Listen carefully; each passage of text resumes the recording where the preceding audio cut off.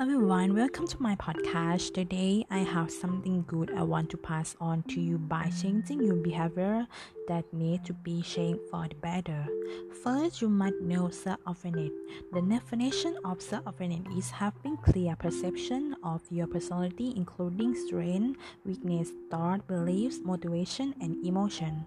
Self-awareness allows you to understand other people, how they perceive you, your attitude, and your response to them in the moment. And now that we know the self-awareness, and the next step had to be to change the behavior for the better, that is self-improvement. With self-improvement is a positive change in one our direction to develop skill and ability in various fields like knowledge, attitude, belief, and action until becoming someone who has the quality of success. In the past of the behavior that have to improve, they have effort to change, and the self-managed is a learning skill. Although it will take time to improve behavior, but it will when it can be changed successfully, which include how to can start an example from my experience. So first, decide where you want to self-manage. For my experience, when meeting or discussion, I tend to say little and hardly to comment and share idea. And next step, notice and reflect on what's driving your lack of self-management. In meeting, I don't usually share opinion, and I think the people being shared in the meeting has a good idea, so I don't have to share any comment. Next step, consider your choice and your reaction to those choice.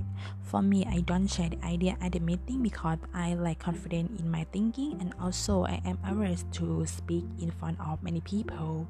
And next step, make a plan because I don't have the confidence in the information and lack of self-confidence, so I will increase my confidence by increasing my preparation, effort for information and idea to share.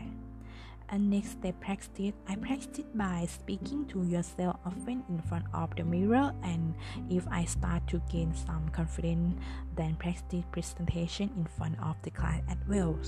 And the last, repeat the process. As I keep practicing, I will become more confident and courageous to show that I can improve myself. Therefore, I continue to develop in the future.